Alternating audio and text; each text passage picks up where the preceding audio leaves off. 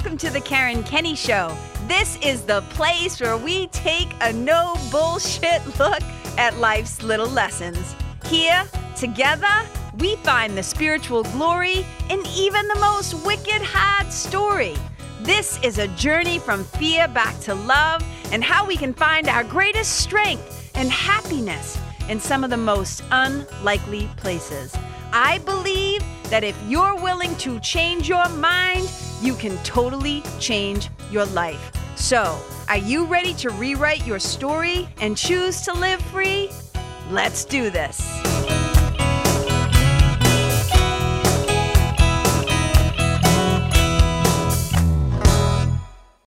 Holy moly, you guys. I'm so excited. Can you even believe it? Episode 3 of the Karen Kenny Show.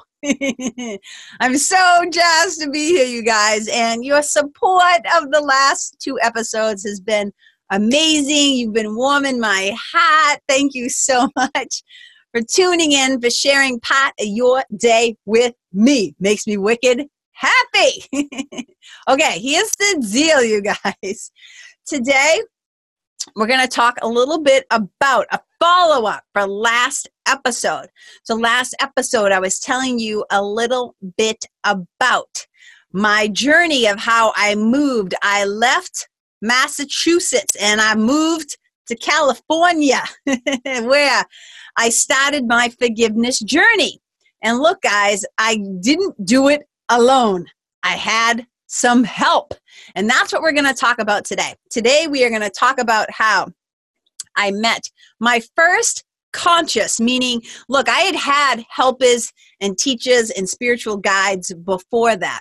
But this was my first real, conscious recognition of oh, this is a spiritual teacher of mine, right? It would take me a few more years after meeting my spiritual mom, one of my first and great spiritual teachers, to understand that I had other teachers along the way. I wasn't smart enough yet. little thick-headed, wasn't smart enough yet to recognize the role that they were playing in my life. And I often talk about that. I have a lot of spiritual teachers in my life. We are all teachers of each other, but we definitely have particular people in our life who boom, stand out, jump off the charts in their helpfulness for our spiritual maturity, emotional maturity, our growth as individuals, right? So we're going to talk a little bit about my first big one. And you heard me talk about it on the last episode. And a lot of you might already know who she is. Well, first of all, you might know who I'm talking about because you know me and I've got a big mouth and you know I love her and I talk about her all the time. However, some of you just might know who she is not in relation to me because she is a best-selling New York Times best-selling author. She is an international lecturer. She is a spiritual thought leader. She is awesome. I would say she's the balls. And her name is Marianne Williamson. And you saw me on the last episode, you guys, hold up. So for those of you at home, I'm holding up a Return to Love right now, the original one from back in 92, where her picture's on the front. And Marianne was somebody who I met. So I'll give you a little a little background. And for those of you too, you want to see something that's so cute? Look at this picture of us when we were so young. Oh my God. So you guys at home, I'm holding up a picture, a now infamous picture for me of me and Marianne back when I was in my 20s and she was in her 30s. It's crazy. So it's been a long time. So we've known each other a long time. But so if you remember, if you listened to episode 2, and if you didn't, go back and check out that sucker, will you? Go back and check it out because I talked a little bit about how I started my forgiveness journey, some of the things that I found helpful, and now we're here. And look, we have a wicked long time together, meaning my plan is to continue to do this podcast for a long time. So there'll be a lot of storytelling because God knows it's my favorite thing to do is to tell stories, not just my own. I love to tell, obviously, stories just in general because it's a blast. And I also love to hear wicked good stories. And so some of the guests that I'm going to have on the show, next week's episode, you guys, oh my God, it's going to be so good. I'm so jazzed. My brother, from another mother is coming on the show, and I'll tell you a little bit about him at the end of this episode. Okay. So whoop, and we're back talking about Marianne Williamson and how it came to be that she became my teacher. So if you remember in my last episode, I was talking about how I went into that bookstore and then that crazy shit happened where Marianne's book just literally fell off the shelf at my feet. Nobody else in the aisle. That stuff was some divine intervention right there. It was like, let's help this chick. Let's help her to get a grip. Let's send her a little ambassador of love in the form of a book. That book fell at my feet. This book, Return to Love, right here, literally fell at my feet. Nobody else there. So that was like a little, what I would call magic, what a lot of people might call a miracle. So in A Course in Miracles, you know, like we call miracles a shift in your mind from fear to love. There has been a shift in your perception. Okay. That's the real miracle, changing your mind. As far as like Jesus walking on water, turning water into wine, feeding everybody, you know, with the poor dead fish. That's more like what I would call magic now, right? So there's a lot of magic stuff, and I'm doing air quotes for those of you who know, a lot of magic stuff that happens here in this world, in the illusion, as we call it, the dream, of course, in Miracles calls it. But this is some miraculous shit when you can change your mind, right? So when I got her book, and I read that sucker, and it literally changed my life. And then I became a longtime student of A Course in Miracles. And like I said, Course in Miracles, I'll hold that book up real quick for those of you who don't know what it is, just so you get a gander at it. It's like a 1,200 page book. Boop, boop. Very powerful, life changer too for me. Found it wicked helpful. Continue to find it wicked helpful even after 26 years. So, okay, so here's the thing. So I was digging what Marianne was saying. I was picking up what she was putting down in A Return to Love. And I found out that she did weekly lectures in LA. And unfortunately, I was broke. I was poor. I had a really cool job at the time. I worked at the largest movie theater at the time in the world. It was an 18 screen Cineplex up at Universal City Walk. And I was a manager up there. So that is a story for another day. Man, do I have a story about that. So that's a story. I have a bunch of stories about that, but those are stories for another day. So that's where I was working. And like, look, it was cheap money, right? It was not, I was not getting rich off it. I certainly didn't have enough money to buy a car or to do anything. So I was there and I would be like, oh my God, she has these things in like at the Saban Theater or downtown LA or wherever they were happening at the time. And I just really couldn't afford to go or to get there. So I kind of just, from afar, I would just be like, oh, I knew she was out there. And I knew that I wanted to meet her. Like, it was on my bucket list. Her book, no joke, literally changed my life. Got me to start thinking in a new way, to looking at myself not as a victim, but I had choices, and that I could choose a different teacher. Like A Course in Miracles is a pretty in-depth, and it's not for the faint of heart. It's pretty intense. I always say this: A Course in Miracles, the message of A Course in Miracles is wicked simple. It's really actually wicked simple, but it doesn't mean it's easy. And it certainly doesn't mean that it's easy to live it and to apply it. Because we can talk all day about what makes somebody a good yogi, what makes somebody a good Christian, what makes somebody, like we can talk about the Bible said this, or this book said that, or da-da. It's easy to be a theorist of faith traditions and religion, right? It's in Course in Miracles is not a religion. Let me just get that really fucking clear up front. Not a religion, you guys. It is what I always say. It is like spiritual psychotherapy. That's what I kind of say. It is a tool for helping you to train your mind to be in alignment with love, right? It is a tool to help you to learn how to forgive. To see yourself, your brothers and sisters, and the experience of this world differently, right? So, and that's where this came from. I'm pulling up. If you can't see, I'm being a little weirdo here in my closet. I have my Stop Playing Dumb these are my t-shirts that I make and that I sell because it's part of my message and part of what I have learned over being a Course in Miracles student for a really long time about stop playing dumb about who I really am. Stop playing dumb about the choices that I make. Stop playing dumb about how I'm choosing to show up in the world. But ultimately, it means stop playing dumb about the fact that you are a child of God, that you are an extension of love itself. And that's a whole other show that I will entitle Stop Playing Dumb. So we'll dive deeper into that. So to stay on track. So A Course in Miracles, Marianne, like changed my life. And I was always a kid who I used to work for Monster.com, right? Hands up. Anybody know who Monster is? Like when you're searching for a job or whatever. And one of the things that I did for Monster is I went around the New England area and I spoke at different schools. And I would go into high schools and I would basically talk to kids about how to get better at knowing themselves. Amen.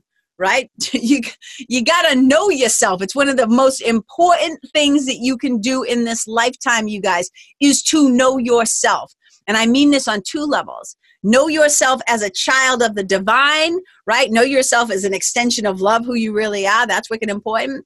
Know your true identity and purpose. That's wicked important. But also, to know yourself and how you show up in the world, like how you learn, how you sabotage, how you get in your own fucking way. You know what I'm saying? So that's all really helpful information. So I would go in and I would talk to high school students to help them to learn how they learn, to help them to learn, figure out how they actually learn and take in information so they can do better in school, in life, on their tests, in their relationships. Because if you don't know yourself, how can you actually have a relationship with somebody else? You kind of can't, right? So most people learn, right, in three different ways or a combination of three different ways. Some people learn through hearing. So somebody could just tell them directions, this is what you do, and they're able to follow the directions just by listening, okay? Some people learn by seeing. Some people like to see the example written out for them on the board. They like to take notes so they can see their own handwriting so that they get the lesson twice.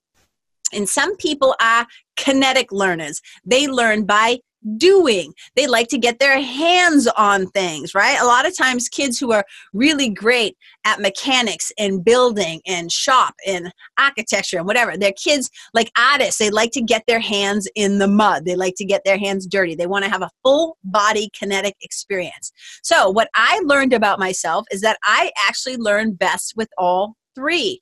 I like to see it, I like to hear it, and I like to do it. I like to apply it. That's how something becomes real for me, right? So knowing that Marianne was doing these lectures, I couldn't wait to get my ass in the room because I knew that that's how I would actually learn more and more and more. I would learn better, as I like to say sometimes, right? I would learn better. So I was like, okay, get me in the room. And it took a while. It took a while until eventually I could afford to buy a car. And that is a story that I'm going to tell you sometime. So I got a car finally. And one of the first things I did with it is drive to a Marianne Williamson lecture. So I started to go to her weekly lectures and I would just sit in the audience and be like, holy shit.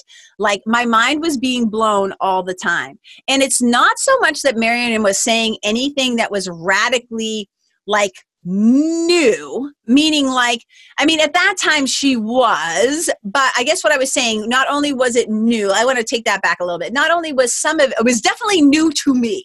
Let me say it that way. It was definitely new to me. But it was the way that she said it. And she talked in a way that my mind could actually understand it. I could see her energy as she moved on the stage. I could see how calm she was at times in that meditative state. It was like full body experience, being able to hear her, to see her, to hold her books, like those things, right? And so one day when I was at one of the lectures, I found out that she was going to be doing a workshop on relationships at the Agape Church, the Agape Spiritual Center in LA. And I was like, oh, and that's Dr. Michael Beckwith's place and his wife's Ricky's place. And it's a beautiful, beautiful space. And it's a beautiful space filled with beautiful people. And I was like, I am in. I am going to this workshop on relationships because at the time I'm living in LA and I'm dating a magician. Okay. Of course I am, because I'm living in LA and I'm dating a magician, and he was making me a little mental. Now, look, that's what I believed at the time. I now know I'm spiritually mature enough now to know that nobody makes me anything. I was choosing to be mental, but back then I felt like Britton's making me mental, and I'm going to go to this thing and I'm going to talk to her. Like I'm going to, whatever, just have the experience and learn something about relationships, because I need some help. Okay. So I go to the event, I go with my friend Josh, which is a whole other thing. So it's just Josh and I, and she's like, yeah, whatever, I'll go. And so she came with me. So what always happens at one of Mary Ann's either lectures or workshops or whatever, there's an opportunity for a Q&A portion where you finally get to ask the big question. And I was like, oh my God, oh my God, oh my God. My heart's like pounding in my chest, but I'm like, no, don't be a pussy. Don't wimp out. Like, get your ass in line, right? That East Coast, like toughness. Like, I know you're afraid. I know you're nervous, but get up at the mic, you know? So I'm standing up there. I will never forget this. And she still makes fun of me to this day for this. I used to have these jean overalls that I loved. And I had on a little baby pink shirt, which is so funny that I was wearing baby pink, but I still do kind of love that color. I had on a baby pink shirt, my jean overalls, and then matching Jack Purcells, which are a line of Converse sneakers, of course, because it's like all I wear are Chucks. So I had a pair of like Converse sneakers on that were also like baby pink. And I'm standing there with my little glasses on. And I'm standing in line, and my heart's just like pounding out of my chest because I'm getting closer and closer to the mic. And as I'm getting closer to the mic, my mind is formulating my question. Like, what am I going to ask her? What am I going to say? Right? And so I go up to the mic when it's my turn. And just as I'm about to ask my relationship question about Britton, right? I put my mouth to the mic and I start to ask, and it is literally like something takes over my body. And to this day, I'm like, I think my mother just totally hijacked me. I think my spiritual team or my mom like took over my mouth for a minute, because when I asked the question, instead of asking, remember, we're at a relationship workshop. And, you know, A Course in Miracles, remember, is all about peace of God through forgiveness. But you guys, it's not the kind of forgiveness that you and I think of as forgiveness. So the way that most of us are brought up and the way that most of us think about forgiveness is in a really kind of obnoxious, arrogant, condescending way, which is like, I'm going to be the bigger person and I'm going to forgive. I love doing voices. Okay, wait. I'm going to be the bigger person and I'm going to forgive you. Even though you don't deserve it, but I'm going to forgive you because I'm the bigger person. And that is not what A Course in Miracles is saying at all, okay? But so I'm at this point, remember, this is my forgiveness work, okay? Because my mom, remember, had been coming to me in dreams and saying, I have forgiven him, which is the man that killed her. Like, again, if you're popping in at episode 3, go back to 1 and 2 and listen so you'll know exactly what I'm talking about, okay? But so I go up to the mic, I lean in and I say, I'm kind of having a problem with this whole forgiveness thing. Like, I kind of don't get it or whatever. And she's like, and I always do impressions of Mary Ann, and she's like, darling, can you tell us a little bit more about what's going on? Like, what do you mean? Like, she needs a little more, like, to be able to help me. It's like, help me to help you, kid, right? So I say to her, I give her a tiny bit of a flash of a background. My mother was murdered when I was 12 by this guy, and da-da-da-da-da. And now she's coming to me in dreams, and she's saying to me, I have forgiven him, and now it's your turn. And I said, and I was obviously so emotional. I had never really, I don't think, talked about it in front of a group of people before. And I said, and I don't know how to do it. And I just started to cry. And in this moment, this beautiful moment of compassion and kindness and generosity, Mary Ann says, darling, come up here. And so I was like, oh my God, oh my God, oh my God. Because now this person who has been changing my life secretly at home through her books we're now about to have kinetic like contact. We're now about to it's about to happen, right? So you guys, in a lot of spiritual traditions, they talk about like being in the room with the people. being in the room, whether in business, it's being in rooms with the CEOs and the leaders, or in spirituality and teachers, being in the room with the teachers, because there's some sort of kind of psychic transmission that happens. There's a palpable energy. If you believe that we are energy, that we are vibration, that we are all one, we're just all these cells and molecules, like we're stardust, we're all made of the same thing. And this is what all the great traditions tell us, that there is no separation, right? That we are an extension of the divine, or you can even say we are an extension of the stars themselves, right? The light of the world. And so to get into the room with them, because there's a transmission. And even if we want to think of it as magical, that's fine. We don't have to think of it as miraculous. But there is some magic that goes on when you actually get your ass in the room. So there I am heading up to the stage, and I get on stage, and she has me walk over to her in the middle of the stage, and she has the mic, and she goes to give me a hug. And when she hugs me, I just lose it. Because I just don't know. I'm trying to think back. I don't think I had a lot of physical contact from somebody that I would consider like a mom figure at that point in time. I was living in LA. I was still living with Monty, my friend, and there wasn't a lot of momming going on in my life, you know. And that is for sure one of the things that I can say for those of us. If you have never read the book, those of you who lost your moms young, or you lost your mom, it doesn't mean she had to be dead. But if your mom was unavailable because of addiction or mental illness, or you were adopted, or you just, you know, like meaning you didn't have a mom presence in your life for whatever reason, then there's a really beautiful book called Motherless Daughters by Hope Edelman. And I think it's a really powerful, another book that changed my life. So I love to shout out resources about books that help me. So you guys listening at home, if that was your circumstances and you never read the book, or you know somebody who did not get enough mothering as a child, please, please, please, I'm telling you, gift them that book. It's a life changer. It's called Motherless Daughters, and it is by Hope Edelman. So when I read that book, and then I went on to understand it and do a little more research about those of us who grew up without moms when we were younger, one of the things that happened, at least I can speak from my case, is I got a lot of toughness from it, but I didn't get enough tenderness. And it's been part of my journey. One of the things that I had to really work on in this lifetime is to put my dukes down. And I have I am really strong. You can still say tough, but that's another episode, the difference between strength and toughness. So I am strong, I am tough. But sometimes it did me a disservice. And so I needed more tenderness. And so here was this woman, this little Marion's like, you know, she's short, she's little. She's like a little pixie. That's what I always say. She's a powerful little pixie. And she gave me a hug. And when she hugged me, she whispered in my ear, just let me be your mom for a moment. Just let me be your mom. And you guys, like, I can't even tell you what that meant to me. The impact that made on me, mentally, physically, emotionally, spiritually. It was just like being able to in that moment, put down my God. And I was just sobbing. Mind you, in front of this room of hundreds of people. It was so remarkable. And I was being so vulnerable, which was not normally like me, right? And in that moment, she says, you know, let me just be your mom. And so I am just receiving her love. And there is a miracle that is happening just in that moment.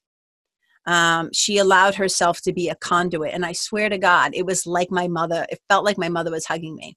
And I often say this. I often say two of the most impactful. There have been very many like powerful moments in my life. And thank God I have this podcast to tell all the stories about them, because storytelling is like my favorite thing to do on the planet, if you can't tell. So I always say the two of the most big impactful events that have happened in my life. Number one was losing my mother. Number two was finding Marianne Williamson. And in that moment, it was like, just this incredible experience. So she says that, let me just be your mom for a moment. We have this incredible connection. And then she turns to the audience talking about like my experience of having violence, right? She asked me how my mother died, and I shared it with her, and Marianne is a listener like nobody's business. You guys, one of the greatest ways that we show love is to pay close attention. I talked about this on another episode. Henry James says, and I felt bad because I didn't give him credit on that last one because I couldn't remember his name at the moment, but I remember it now. Henry James says, try to be the kind of person upon whom nothing is lost. And that means it's a call to pay deep attention in a lot of ways. So in this moment, as I'm sharing, like my heart-wrenching, my gut-wrenching loss, and it's palpable. Like you can see how much suffering I have in that moment. Marianne turns to the audience and she said, who else here is struggling with this kind of a thing? Like you have a murder in your life. And up until that point, I hadn't really met anybody else. Well, besides obviously my own family members and stuff.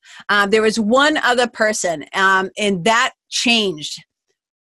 Once I was on that stage, that experience changed, because over time, I often jokingly say I became like a murder magnet, and I'll tell you that story another time. But in that moment, she said, any of you, and there were like 7 people in this room of hundreds of people. And she said, they raised their hands, and she said, come down to the stage, and she came down to the stage. And then she did this really powerful thing for my benefit. Because my mother was murdered by a man, right? She said, I want all the men in the audience to stand up and basically to repeat after her. And Marianne does these powerful, powerful prayers, you guys. I've seen her do it where she has had a room full of Caucasian, Anglo, white people apologize to the African-American brothers and sisters in the room, like all of us brothers and sisters. I don't mean by race, but but the people in the room who are African-American, she had all the white people stand up, find somebody close to them, look at them, and to apologize, right, for what we've done. Marianne is really powerful at leading group experiences that lead to healing. And so in this case, she said, I want all the men in the room to apologize to all the women in the room. Not saying that they personally had done it, but on behalf of, right, any kind of violence, any kind of unkindness, or, whatever, power play, whatever that had happened.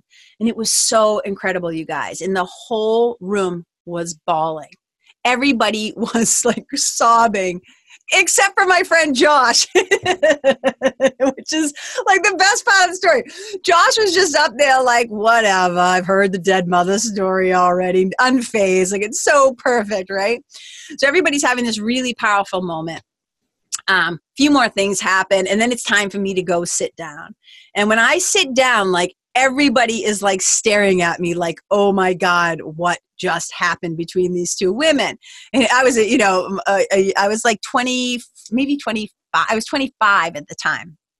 And so after the session ends, people kept turning to me and talking to me and trying to touch me and get my attention. And they said, I've been coming to Marianne's lectures for years. I had never seen anything like that. That was the most powerful thing I've ever seen. Who are you? Like blah, blah, blah, all these different things. And I was just like, I'm not going to admit, I was a little like a little uncomfy with the attention. Because I always say to people, nobody believes me, I do have those introverted qualities. And I was just like, ugh. But then somebody from Marianne's team came up to me and they said, Marianne would like to talk to you. And so she brought me up to the table. She let me cut the line. Not going to lie, I felt a little special. I got to cut the book signing line to go right up front. And when I got to the front of the table, like holding my book, and I was like, oh, and Marianne just looked up at me and she asked me, she said, who are you? And I said, I'm Karen Kenney. And she's like, and what do you do? And I said, well, right now I'm a waitress, but I really want to be a writer. And she asked me to give my information to her assistant. We said goodbye, and that was it. And like I left. And like a week or so later, you guys, this is back when we had answering machines. I came home into my apartment. I will never, ever, ever, ever, ever forget this. And I still to this day have the tape. The little recording, the tiny little recording tape. I still have it. And I have to get a recording thing so I can re-listen to it, because I will never forget hitting the play button and hearing her saying like, hi, darling, or hi, Karen, this is Marianne Williamson. And I was like, ah! And I was like jumping. I just made myself cough I was like jumping up and down, like a total spaz in my apartment because I couldn't believe my spiritual hero. This woman that had deeply affected me, this woman who had made me feel like transmuted through her, the love of my mother. It was just like other fucking worldly. And she wanted to meet. And so we ended up getting together and at David Kessler's apartment. Now, David Kessler, you guys, if you don't know who David Kessler is and you are going through some grief, let me tell you something about my brother, David Kessler. David Kessler is, to me, one of the most deep and powerful teachers about how to navigate through grief. He did a lot of work on his own. Obviously, he also, in her later years, worked with Elizabeth Kubler-Ross, who was like the eminent, right? The stages of grief. But David and Elizabeth did some really powerful work together. They put out several books. He's just a great, fantastic, kind, beautiful man. I've learned a lot from him and his work. And so we got to meet at his apartment. That's when I first met David. It was like incredible. And Mary and I sat down and we had a session together. A one-to-one session. And at that session, she, and I love telling this story because I'm telling you, it's like for a kid from Lawrence, right? A kid from Lawrence who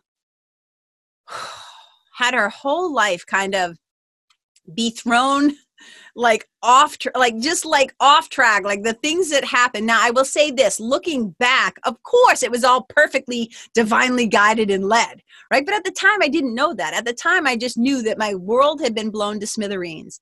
And to have these things happen to me, you guys, it was like unheard of for me. It was out, like, I can't even explain to you. It was literally out of this world. Like, I kept leaving my body. Like, I would be talking to her and like, boom, that witness consciousness. I would like pop out and I'd be like, holy fuck, I'm sitting on David Kessler's couch with Marianne Williamson. Like, what is happening right now? Like, I just couldn't believe it. So we had this incredible session. And then she said to me, I am leading a trip to Egypt in whatever, a couple months, for 2 weeks. And I think you should come. And I was like, oh my God. So I'm going to speed it up. I go to Egypt. Our relationship deepens in Egypt. It is the most powerful experience ever. And I'm going to tell the story about Egypt another time. Of course I am. I say that every episode. Are you guys keeping track? I've promised you like 22 other stories. I'll tell the Egypt story another time. But this picture that I showed you in the beginning, right? You can see that she's wearing kind of like this long robe. You can see the top of it is very ornate. And it was black in person. And then this here was like a whitish or a goldish color. But we were on a boat. This was taken in Egypt. We are on a boat on the Nile where this picture is taken, you guys. And so I went to Egypt with her, and that was incredible story for another time. And then after Egypt, a few months later, we traveled to England and Ireland together. And that was unbelievable. Egypt, when I went to Egypt, if I had been there before, that's all I can say. It was like a homecoming of sorts. When I went to England and Ireland, there was a mystical experience on a whole other level. It was like so crazy to me how I felt while I was there. And again, story for another time. But I will tell you this, Pat. At the end of the England and Ireland trip, we were at a place, it was called the Hill of Tara. And I was down like in the valley of where this was going on. It was this huge green field, right? With these rolling hills. And down in the middle of it, it was a foggy, foggy day, damp and wet, as you can imagine. And there's like this obelisk looking kind of like stone thing. And we're all down looking at it, learning the history of it. We had a really cool tour guide, John, who's no longer with us.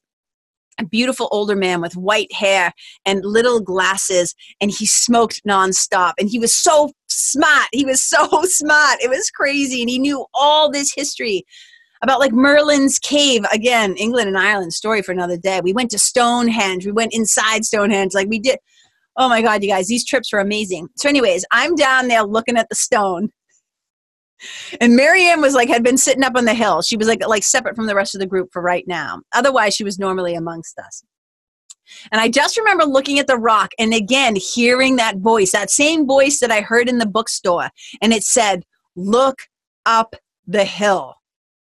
And so all of a sudden I like looked up at the hill where Marianne was sitting, and she was sitting up there. And I remember this day, I remember exactly what she was wearing. She had on jeans, she had on little black boots, and she had on this black woolen cape with a hood, right? And it like spread out all around her. And she was sitting up on the hill. And when I looked up at her, she was looking down at me, and she beckoned me. I'm doing a little wave for those of you at home. She beckoned me like to come up to the hill. And like my heart again was like pounding, like, oh my God. I was so like, oh, what's going to happen? What's she going to say or whatever?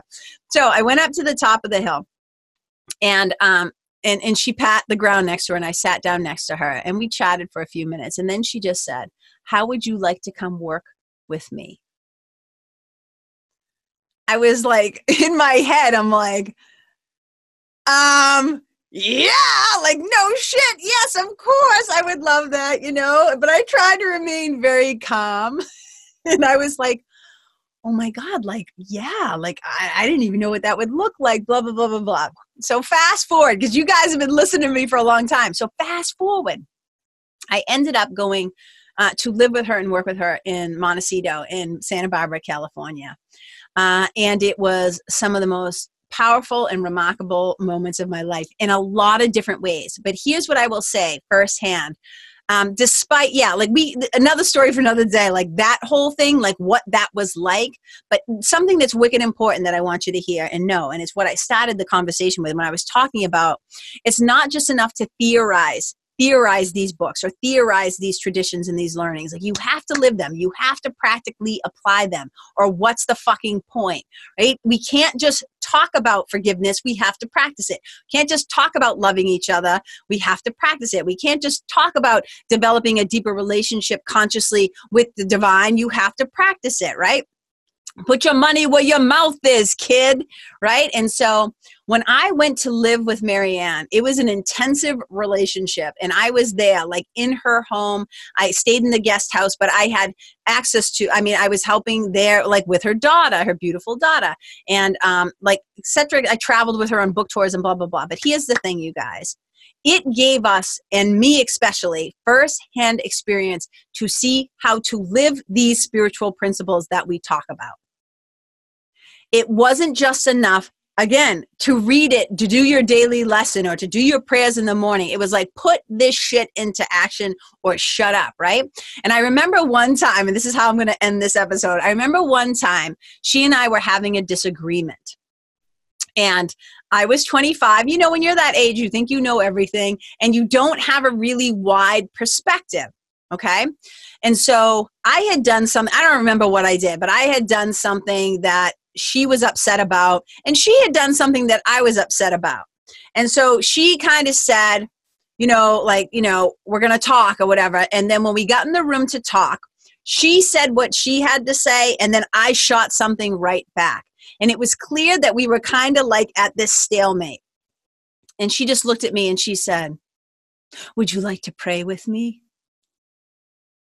I was like, what?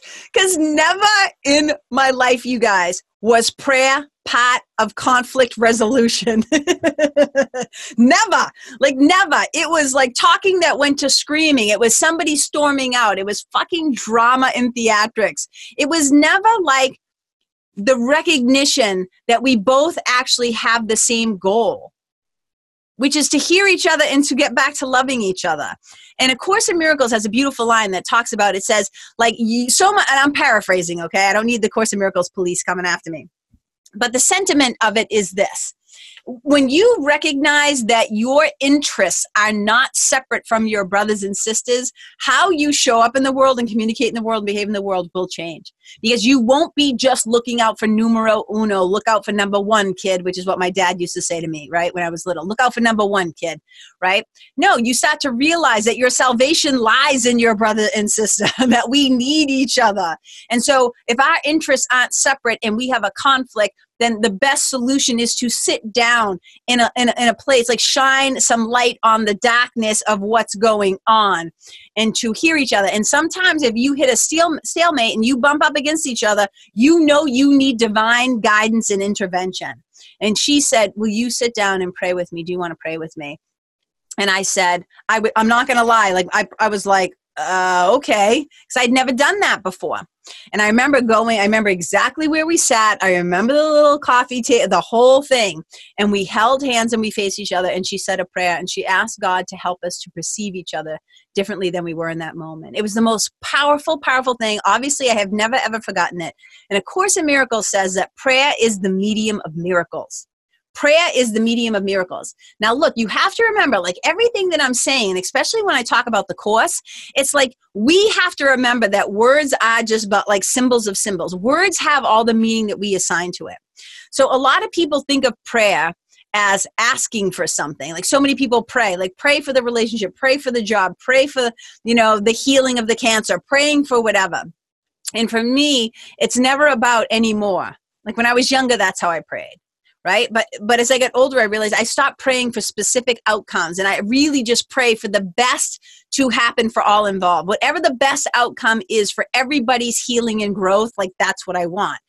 So in my ability to perceive what is best for everybody, because I'm not omnipotent, I don't have universal view. I often am limited by my own personal view, the ego view.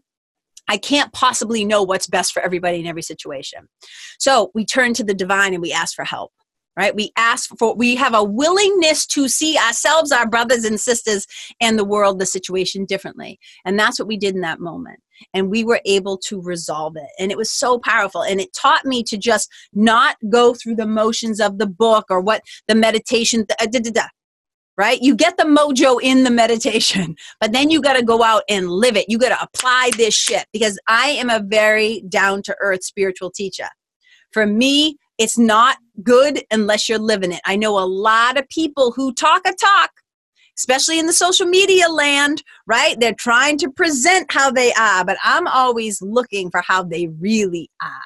And that's why I like to get in the room with the people, so I can have my own visceral experience. Is this in alignment? Does this feel good? So Marianne really taught me in that moment to take these things that we learn about and to live it, to apply it, because that's how the miracle is going to happen. When we have a willingness to shift our mind from that thought system of fear, conflict, separation, right? Ego, and looking for a resolution where we can all have peace and happiness. Because A Course in Miracles says that your natural inheritance is peace and happiness. And I always say to my clients, my spiritual mentoring clients, if you are not feeling peaceful or happy, then we know we have a problem. We know that something has gone off track. So that's just a question I'm going to leave with you viewers, right? How often do you find yourself truly happy and truly peaceful? And if that's not more your norm, it doesn't mean you're going to walk around every day like an idiot with a smile on your face, like pouring, as Marianne says, pouring pink paint over everything and pretending like it's all okay. It's not about that. But if you're not experiencing like a kind of a deep sense of joy and a deep sense of happiness and a deep sense of peace, then we know that Houston, we've got a problem. And that's kind of where I come in with the work that I do. That's my ministry, and my mission is to help people to transform their story to the glory, to be able to train their mind to make a different choice. I can choose peace instead of this, and to bring them home back to God's love, to bring them home back to the truth of who they are. Stop playing dumb, right? Knowing who you are. And again, we'll go more in depth in that on another episode. So that is the story of how me and my spiritual mom, or my spiritual mom and I, for the grammar people, met each other. And she's been in my life ever since. And for those of you who don't know, here's what's wicked exciting. She is running for the Democratic nomination of president in 2020. She made her announcement in January, and I'm just so excited because the conversation that she's going to be bringing to the table about how to have the bottom line be love instead of greed. So important. So I'm wicked jazzed about that. And I know a lot of you are also big fans of hers. And I have never once taken for granted what a blessing it was. And I really believe that our relationship, she is, like, as I say, my spiritual mom. That relationship, I have no doubt, was the doing of my mom. My mom. Priscilla, Patty, right? Scylla. People, my mom's name was Priscilla. She hated it. So everybody called her Patty, except for one side of the family where they call her Scylla. So I just did that for whoever might be listening. I always say that I didn't get the mom that I wanted. And you can see her right behind me, for those of you at home, on my picture of her, me sitting in her lap as she reads me a book, like my favorite memory of all times, right? Practically. I would say I didn't get the mom that I wanted because I lost her too young when I was 12. But I did get a spiritual mom that I needed. And that in itself was miraculous. And it's just, I don't take it for granted, you guys. I am a person who is very, very aware of the blessings that have been bestowed upon me. And that blessing of meeting her, it changed the trajectory of my life. Losing my mother changed the trajectory of my life. Finding Marianne changed the trajectory of my life. And it has been a huge part of my journey, and it's now a part of the ministry, right? My mission, my ministry, my message, the movement, the work that I do in the world is because, these women, right? These women that I have been lucky enough in this lifetime to have.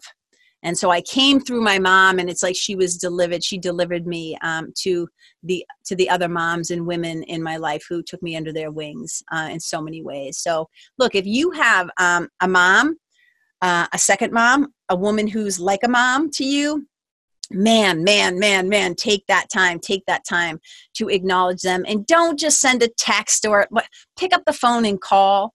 Or get in the room with them. You know what I'm saying? Get in the room with them, or send them a handwritten letter.